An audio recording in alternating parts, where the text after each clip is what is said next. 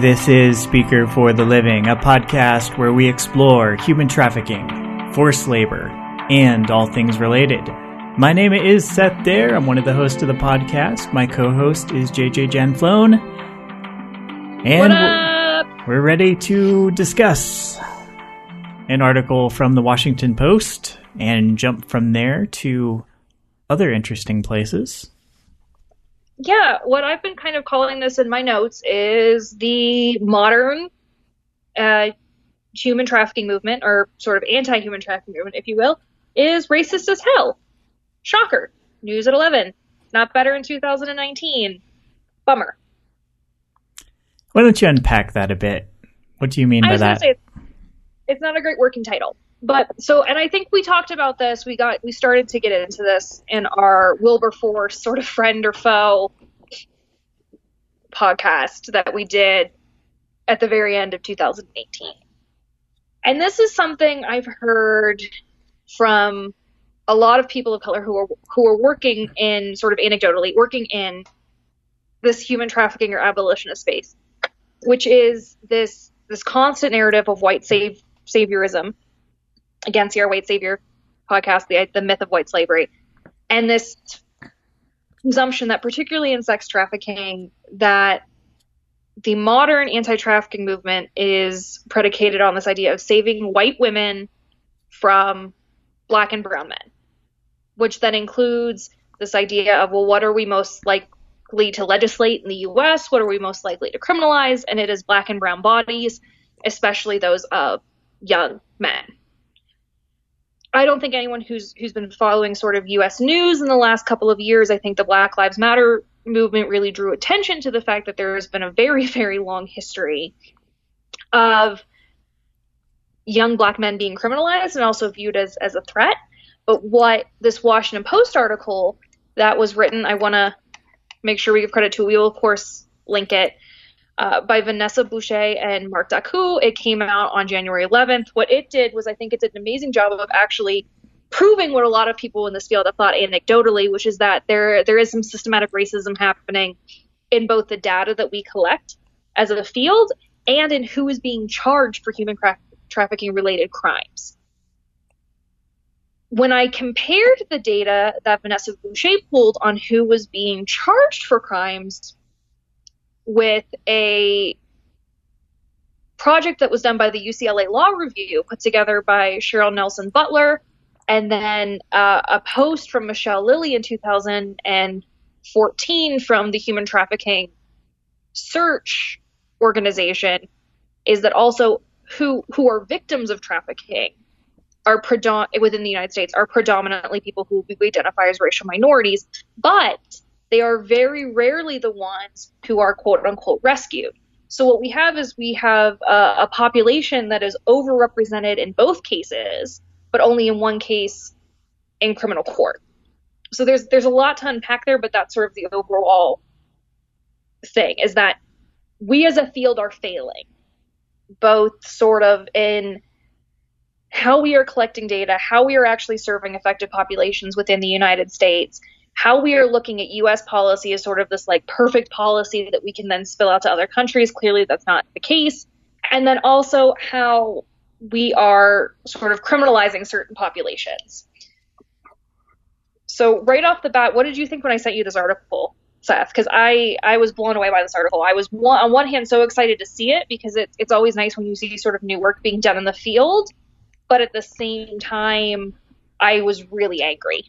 Well, one of the first things that stood out is it's just talking about federal cases, which is not an insignificant amount, but that it's not talking about all law enforcement throughout the country at state and local levels. So the data that they referenced is on humantraffickingdata.org. And they have a methodology where they look through federal cases and they coded it. And they have over 900 federally prosecuted human trafficking cases.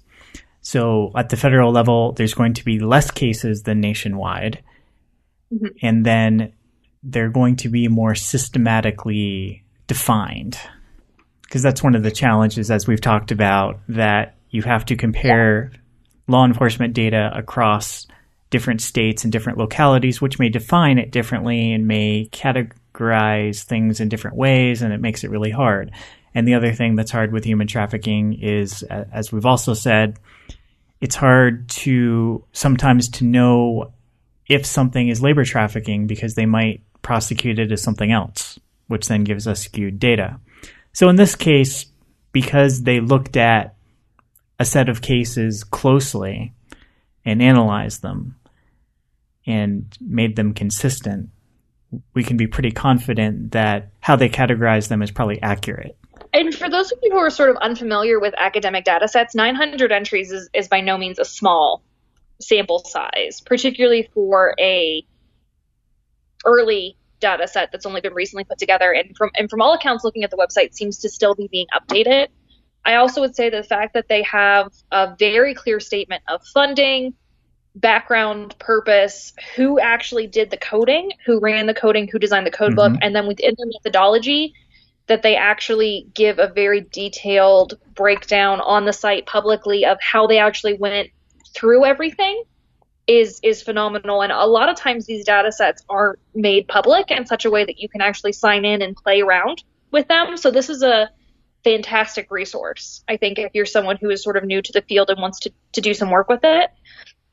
But I was just very impressed with the work that was done here. It made me really happy to see a data set that wasn't the HTI. I think we've talked about the HTI a fair bit, just I think maybe in passing, which is the Trafficking Index, which is run from the University of Denver, Joseph Corbell School of International Studies, and is done by the Human Trafficking Center, which both Seth and I both studied in and worked for.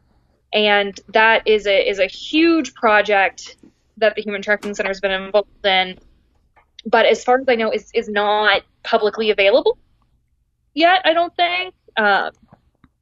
So this is just great to see something that people that can compare things to.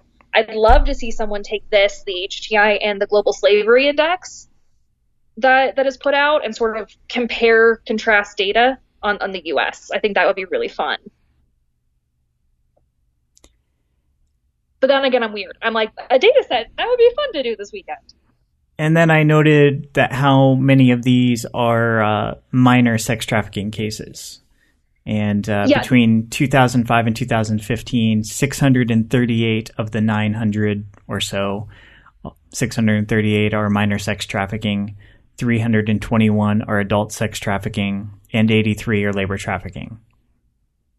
So less than 10% are labor trafficking. They make it a really easy breakdownable way on if on their site, if you go to the narrative section, they actually have visualization graphs and whatnot of this, but then also go into much more detail and a breakdown, and then also like sort of links to the academic work that's been tied to this.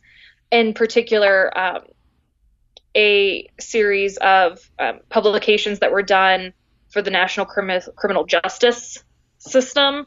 There's one that you can download. It's open access. It's from July 2017. That's an empirical analysis on the intersection of organized crime and human trafficking in the United States.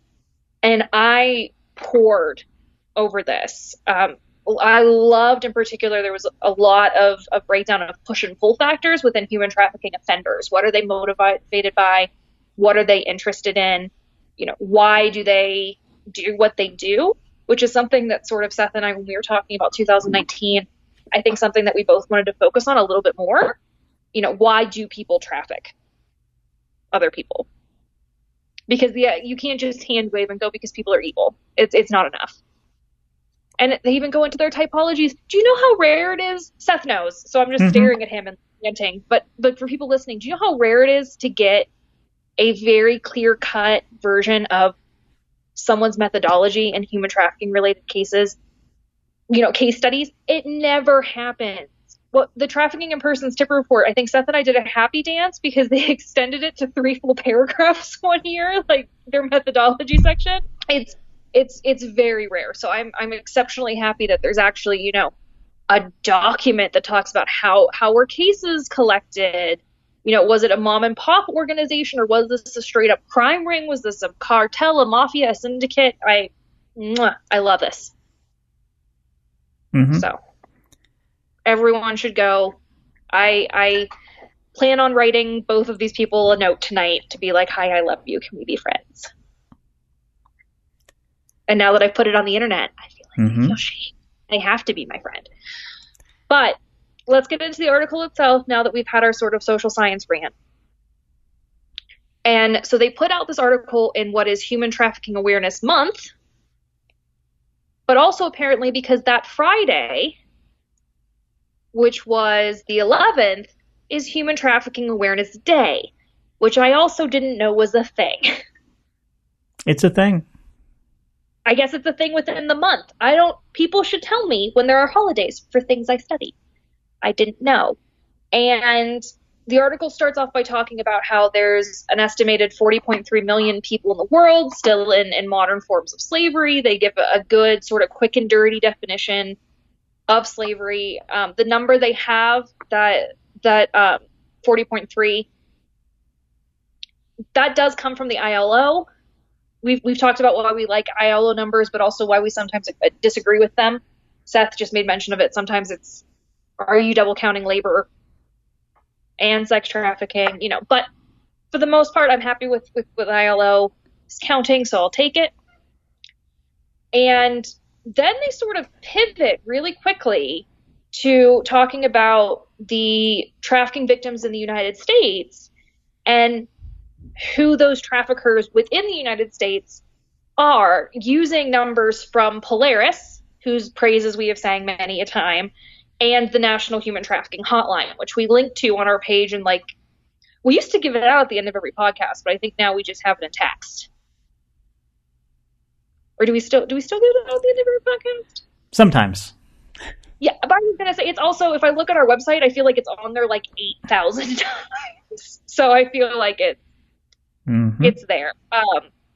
So looking at data on those 900 federally prosecuted human trafficking cases, and then looking at the demographic data, they found that young Black male traffickers were more likely to participate in those kinds of trafficking. So looking at sort of minor sex trafficking, you see young Black male traffickers more likely to participate. But why might that number be the way it is, Seth? If I'm counting court cases where young Black men have been arrested for being traffickers, does that mean necessarily that young Black men are always the traffickers? No, because it's only counting people that go through the system and are prosecuted and convicted. So it's not counting people who aren't convicted, people who have better lawyers. And if we look at, I'm pulling up a list from the NAACP, it's that African Americans, particularly young Black men, they tend to make up 34% of the correctional population and tend to be arrested more than their white counterparts. Black women are more likely to be arrested than white women, and Black men are more likely to be arrested than white men. And that's adjusted for population size. And it has nothing to do actually with rates of criminality, because white Americans actually are thought to commit more crime than Black Americans. The reality is, though, is that they're less likely to be arrested. Well, and it's worth pointing out, there's arrests, and then there's also convictions. True, and that there's a difference there. Do you want to explain that a little bit better, Seth? Well, arrest is who you're going to bring down to the station. You're going to formally go through an arrest process. But that doesn't mean you're going to prosecute them. It doesn't mean somebody's going to press charges. Yeah. So there are people that are arrested for small time crimes and literally let go the same day. Mm-hmm. But actually being convicted, that means you have to get them into a plea or they have to go to trial, usually a plea. And I forget the numbers I've seen there, but those are two sets of numbers worth looking at when you're looking at race and class. Exactly. And in certain things, we know that, for example, for drug possession, that young African Americans are far more likely to have sort of the book thrown at them, to have maximum sentences assigned to them, whereas young white people are less likely to have that maximum sentence. They're more likely to get things like probation for something like, say, marijuana possession and things of that nature. And there's actually a fair amount of literature comparing the opioid crisis, which was largely, or has largely in the past, targeted predominantly Caucasian populations, with the in sort of middle class to lower class Caucasian populations, to the crack epidemic of the late 80s, early 90s, which largely predominantly focused on lower and middle class Black communities, and how different law enforcement response was in those two things. Where in the opioid case, it's a lot of, well, how do we treat people? And then in the crack case, it was a lot of, well, how do we incarcerate people? So just sort of a difference that I think really puts out a lot of the long-term systematic racism that has been present in the United States and is reflected in the judicial system in the criminal justice system as a whole for a really long time. Yeah. And I would point to, the podcast we did on Slavery by Another Name, the phenomenal book by Blackman, I think does a really good job of sort of outlining how there has been this historic slavery via incarceration that's happened in the U.S. since the abolition of legal slavery at the end of the Civil War. Yeah, and so to go back to racism, which we define every so often, like, we don't define racism as hatred. Yeah. Like, I used to be on the far right. I used to believe in a racist ideology. And back then I thought, oh, I'm only a racist if I hate, and I don't think I hate anyone, so therefore I'm not a racist. So it's very, very easy for me to say that anyone who says that's bunk.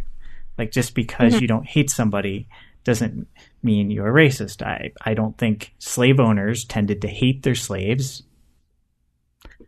They were their labor. Now, whether they treated them well, that's a whole other deal. But when we're talking about systematic racism, that's where we get into stereotypes and hierarchies, like who's better than other people? What are the cultural characteristics that we're going to attribute to people who have certain skin tones? And things like Black criminality, or as they would say back in the times of slavery, Negro criminality, like, that was what they said. That's what slave owners said. And that it was a common notion that Blacks were aggressive and prone to crime. So, like, these aren't new stereotypes, and they've carried over for over a century. Yeah, I'm gonna push back a little bit on that definition, and I completely understand where you're coming from with it. But for me, when I think of racism, I think of prejudice. I think of antagonism. I think of any time you have a firm basis of intolerance that positions you as one thing and someone as the other, with you on a higher hierarchy of them. I think that is a form of, at the very least, mental violence, sort of, that you're doing, where you're creating these really firm distinctions between yourself and others. And so even if you are part of a movement maybe that defines yourself more as a separatist, or that says, we don't hate, I think that the mere presence of those hierarchies, it's certainly not love. It's not love, but we also didn't seek to antagonize the people that I knew. I think it could be antagonistic. Like, I think it was dehumanizing ultimately. And I think it was setting up hierarchies, but it wasn't conscious that we were doing that. Yeah, but that's still, we can argue about, like, of intentionality mattering. That's a whole other podcast. We'll circle back to that. But anyway. But it's important, I think, when we're talking about racism, to get an idea where we're coming from, and to say we're not just saying that, oh, people are arresting people because they're Black. It's not that simple. And and it's, in many cases, probably not conscious. Yeah, I agree with you. I don't think that most cops, say, participating in, like, the stop and frisk program in New York, were focusing primarily on young Black men because they hated young Black men. I think it's that in their head, they had convinced themselves that young Black men were more likely to commit crimes, so we should search them. Now, that's still an incredibly racist, cruel, insensitive, illegal thing to do. But I agree with you is that I think very few people were going home at night and sort of, rubbing their hands together and sort of that Mr. Burns from The Simpsons way and being like, ha ha ha, think of the evil I committed today. I think that their intentions were largely good.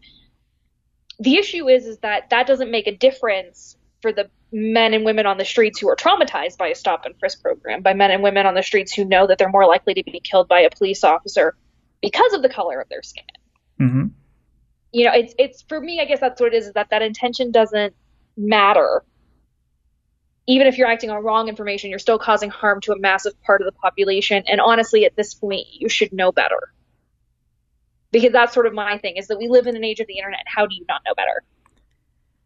Well, and the idea of race as a cultural determinant, which is tying in culture and race. And there are people I've read where they're like, well, I'm not a racist. I'm not talking about race. I'm talking about culture. But that only goes so far, because race and culture are often intertwined in the notion of racism. And it's not that there aren't any tendencies that you can tabulate by doing research where you say, okay, well, white people, or well, in the case of this, that, black people are this many cases, these people are black, and so on and so forth. But then when you start getting into, well, who's more aggressive, you're having something where not only do you have to define like who is a race, like how much blood of a certain type do you have to have a race, but then you have to define things like aggressive and criminality. And when you start making cultural assumptions, it's just dangerous to apply anything broadly to everyone of a certain, quote, racial group. It doesn't mean that you can't measure out some sort of correlation, but that's not the same as me looking at somebody and saying, oh, because so many black people do X, therefore that person must be X. That's where it becomes problematic. And one, correlation is not a causation, but then the other issue is that there is a tendency, particularly and I can only speak for the Western context, to ascribe correlation only when it refers to minority populations. So, for example, the statistics have shown that the person most likely, say, to shoplift, to commit petty theft, is a white woman ages 18 to 35. Yet, so someone who is me, someone who looks like me, someone who acts like me, who goes into a store, is more likely to steal and commit a petty crime than a black woman ages 18 to 35. Yet, still, reports both from people who work in, loss prevention in stores, and then black women say that they are targeted by loss prevention officers more than white women, despite the fact that the statistics have been out there since the 90s that it's white women who are more likely to steal. So it's a tendency, I think, of law enforcement who are predominantly white to believe stereotypes about people not themselves, and to give someone who they consider to be part of their in-group a benefit of the doubt that they do not extend to other populations. And that's a big issue. And as JJ said, we could do a whole podcast. We could do multiple podcasts on this topic because it's just that complex. Yeah, and we talk about this, I think, a lot in sort of the podcast we do on the white slavery narrative. The one in particular we did on the Jim Crow laws, I think, and the new Jim Crow talks about that a lot. Our prison populations one. But I think what that says is not that Seth and I are preoccupied with this topic, but that this is a problem that our field has never fixed. Our field is in many ways a racist field, and it's also a sexist field, and it's a very heteronormative field. And until we address, I think, all of these things, there's going to be a lot of rehashing of what have we done in the past and what are we doing moving forward. Are we really doing anything any better than the early abolitionists were, who still wanted in many cases wanted freedoms for everyone, but only under particular conditions that was still a very separatist situation. And so, you have to be self-aware of what your position is within this field.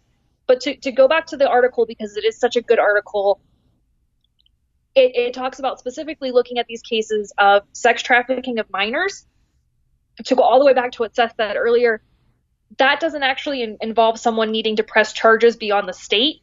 A minor doesn't have to press charges as, say, a victim. The state does that on their behalf. And so because of that, legal minors can't consent to sex. They can't consent to work in prostitution. All that then the state has to do is present a case that a person, the trafficker, offered a minor for sex. You don't need force, fraud, coercion. You don't need sort of circumstances. There's not this issue of psychological coercion. There's not this issue of contextualities. It's an easier case to prove, and it's an easier case to get a conviction on than, say, the case of adult sex or labor trafficking. Now, this does not diminish the fact that the sexual trafficking of a child is a horrifying and terrible thing and should be prosecuted. It's just that we're trying to say that there are victims at all different levels here. And in this case, I would say probably sex trafficking of minors and then labor trafficking of minors are probably the two easiest to prove, just because the fact that someone is under the age of 18, it's an easier case for the state to make against a trafficker. Yeah, and to get back to definition, sex trafficking of a minor involves commercial sex, which differentiates it from statutory rape or pedophilia. I don't know if that's a legal term, but statutory rape. Yeah, but I think it actually is. You can't have consensual sex with a minor. Yeah. And a lot of times what we've seen in adult trafficking cases is that this issue of did people consent or not will be brought to court. In the case of a minor for labor or sex trafficking, there is no issue of consent because you can't consent. You can't even consent to a working contract under the age of 18. So unless, you have an emancipation thing, and that's a whole different ball of wax. So that it's just an easier case to make. And because it's an easier case, I think a lot of times, and it's also a horrifying case, I can't imagine you'd ever find a jury that is okay with a child being chained in a sweatshop or a child being forced to make pornographic films. You're not. I don't really think that people are constituted to feel that way, to feel okay with it. So prosecutors do seem really motivated to do that. And it's a harder, more expensive, more difficult case, and you may not win if you're trying to look into adults who are trafficked for sex or for labor. So looking at this detailing, we do know that they prosecuted more than twice as many minor sex trafficking cases as adult sex trafficking and labor cases combined. And we know of them that, and I'm just going to read directly from the article here, I'm quoting, but we will link it to you. You should go read the whole thing. Quote, first, between 2005 and 2015, so 10 years, 57% of the defendants in minor sex trafficking cases are Black, compared with 43% in adult sex trafficking cases and only 18% in labor trafficking. And skipping all the way down, in other words, defendants in the case of sex trafficking of minors, the type of trafficking case that carries the highest penalties and is most likely to be prosecuted, are significantly more likely to be young, Black, and male. And as the article ends, our anti-trafficking criminal laws are written in such a way that it makes it far more likely that young Black men are prosecuted significantly more than other perpetrators of human trafficking. Now, Seth and I have gone into why that might be. But looking at the article Human Trafficking, Not Black or White by Michelle Lilly, we see that and she cites directly from a 2014 report by the Office of Victims of Crime. Of confirmed sex trafficking victims in the U.S., 40.4% of victims were African American. That is a significant amount, particularly when you compare the population of African Americans to sort of white, Hispanic, and Asian populations in the United States. I have to pull it up again. Hold on. There we go. I clicked away. So, and that number is almost 4 times higher than the percentage of African Americans living in the United States. So, when we're looking at the minors in sex trafficking who've been picked up in 2014, Black children made up 55% of all the prostitution-related arrests in the U.S. So why are we seeing huge amounts of African American children who are victims of sex trafficking and also being arrested for sex trafficking. Why is this population overrepresented on both? Why is that present on both? And one of the things that came out was a study by the Urban Institute that said that when traffickers themselves were interviewed, however, they did not give a demographic of if those traffickers interviewed what their race was. Many said that white women could make them more money, trafficking women would make them more money who were white, but trafficking black women would give them less jail time if they were caught. But that almost all traffickers in the U.S. engaged in prostitution agreed that it was better to have a wide variety of races available because that was just more profitable. You could just appeal to a wider variety of clients. And I mean, I would just read the entire Urban Institute study.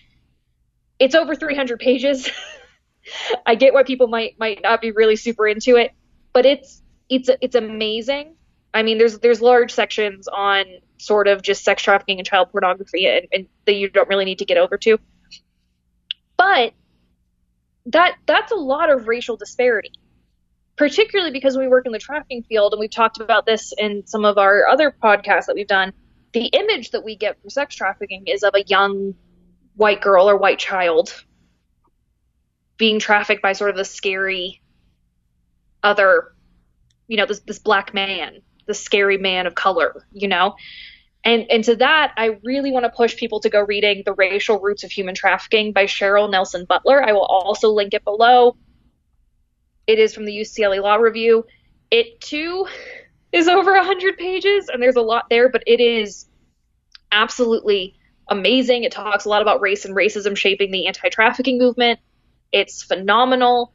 I got citations from just reading this alone that I was in love with, but she has a section on disproportionality and talks about how this idea of children of color and just bodies of color in general being viewed as sexualized in a way that white bodies are not, and how this goes back to slavery itself and colonization is amazing. It really goes into sort of this detailing, and one of sort of the conclusions that comes out of this is that Black bodies in the United States are positioned both to be more sexual and to be more criminal. So when African Americans, even African American children, are victims of a crime, they're assumed in sort of this racialized system as being somehow complicit in what happened to them, as being somehow not true, innocent, perfect victims, the way maybe a white counterpart would be. And that then when they're found to be engaged in a crime, it's viewed to be, well, of course. It's viewed to be sort of a form of, well, of course you're involved in something that is morally corrupt because you're already morally corrupt because of your race. And this all goes back to like what Kimberly Crenshaw talks about with this idea of, this is a control of people of color, women and men of color, by the state. It's using social controls and surveillance and law enforcement to control this population that's deemed as other. And so it's so amazing to see this in the Washington Post, and I love the idea that it's finally getting attention on a national scale. It makes me so happy, but it makes me really sad, because it's yet a reminder that as a field, we're failing in many ways. We failed to address this issue, and we're continuing to fail to address this issue. And, as a white scholar, I'm continuing to profit off of sort of the privilege of not being in this group. And I perhaps have not, I haven't, actually, no, not perhaps I haven't. I haven't addressed this adequately in my work. I haven't done the work on this the way that I should have. And I need to do better, but I think we all need to do better. And the human trafficking community, I think, needs to make an apology to a large portion of the U.S. population that have been, I think, unjustly both attacked in this way and positioned as criminals when they haven't been. And then also, victims, huge swaths of victims who haven't been treated as such, who have gone silent. Lots of young men and women in the African American community who just haven't had access to survivor services or victim services, and whose bodies and what's happened to them hasn't been identified. And that's really upsetting. If we're in a field that says that we're dedicated to not doing harm to others, we need to acknowledge that we are still actively contributing to harming people. And it's racist. That's what it is that it's racist. We've been complicit or active participants, depending on what we've done in a racist system. I don't know if you can move forward with that, like admitting that, I think, sort of. I don't know. Seth, what do you think? Well, I think have to move toward, I don't know, recognizing that it's more complicated than the data. That, it's a fact based on this data set that most... And others. Yeah. Fair. But, that it's young African American men who are prosecuted the most for minor sex trafficking and adult sex trafficking. And there would be those, especially like white nationalists, who would say, well, that means black people are criminals. See, the data says so, but you have to go deeper into the data. And that's partially what we're doing, is like, well, there's more to that number. And it looks like we should dig deeper to see, well, maybe we should think about why that is and what we can do about it. Because ultimately, just saying something's racist doesn't, it can be a good first step, but it doesn't get very far. Oh, yeah, no. But I feel like it's a necessary first step. But yeah, I guess that's the next question is what do we do? What do we do as a field about this? Because it's not enough to just congratulate ourselves that, yay, we figured out something is bad. What do we do next? Yeah, and it's not like we want to say, JJ and I are white, so we don't want to say, well, we don't want to be paternalistic or white savior, so we're just going to go and work in an ice cream shop at full time for the rest of our life, or something like that, which at least would make more people happy because it's ice cream. But I think there's lots of well-intentioned people who do good things. And I think it's good to want to do good things and to want to help people. But it's good to also be aware of our biases in ways that we can do harm so that we can avoid doing harm. Yeah, and I think also too, we need more diversity in the field. We need to actually look at doing inclusive scholarship. I think a big step towards maybe fixing the field, quote unquote, is more data sets like this, doing more research into going back maybe to Monica Peterson, our dearly departed colleague, and her work of, who are we saving as a field? Who are we focused on saving, and what are we saving them to? And why are we focused on certain populations over others? That, I think, is essential. And actually doing that, applying it to the work, getting up every day and actually doing that in the field, doing research that is targeted and honest and reflective, and that involves communities, and that keeps going and building on itself. I think that is really important. Well, and things that this data set doesn't show. It doesn't show arrests, so we don't know who else was arrested and how that breaks down racially. Mm-hmm. We don't know what social class people here are from. So, yeah, that's not present. And part of it, and I know there's various opinions about Me Too, but one of the takeaways I had that's I think's important is rich, powerful men can more easily get away with it. And like here, if you're looking at people and saying, well, which human traffickers have money who are able to make court cases that are drawn out, and like if people have more money, they're generally harder to prosecute. Yeah. And I think another thing that pops up in here too is the idea of the role of law enforcement in this, or the judicial system. So this was a study that was funded, which I think was great. So it was funded by a grant from a Department of Justice, National Institute of Justice. So I think it's actually great, though, that we're seeing a reflective organization, too.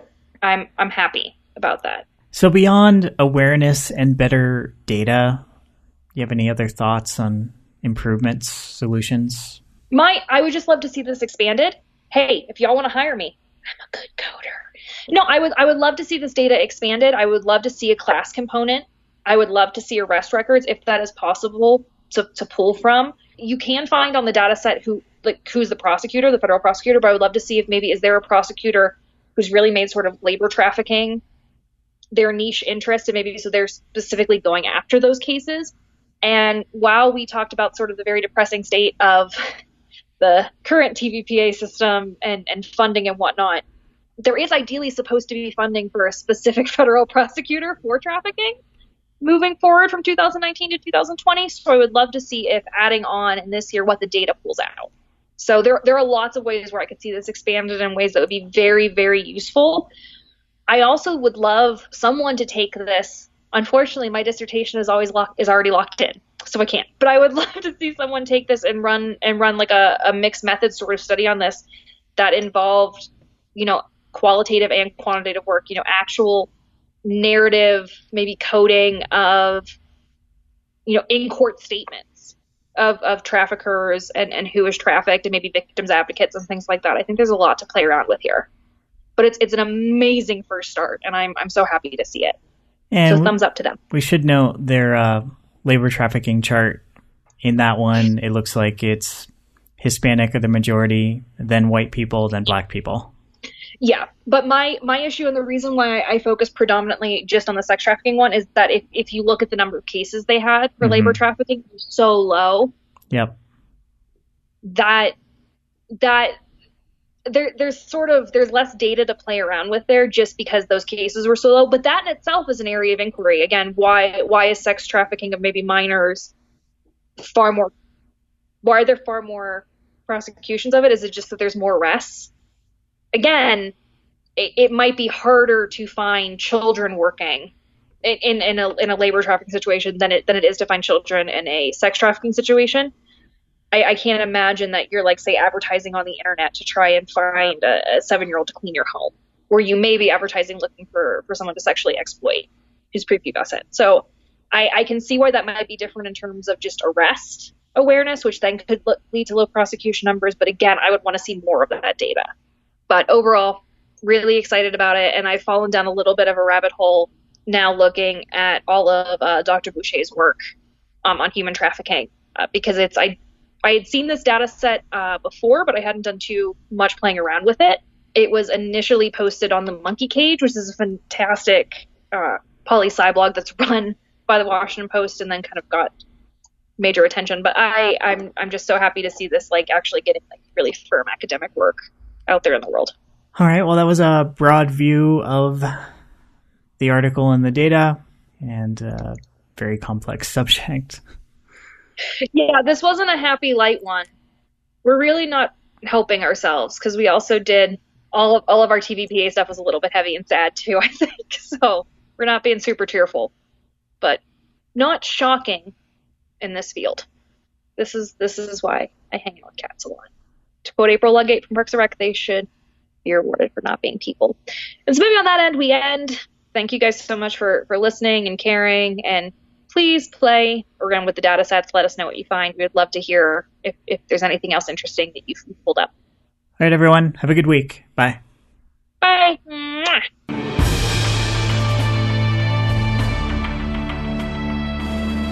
This has been Speaker for the Living. For extended notes and sources, visit our website at speakerfortheliving.com.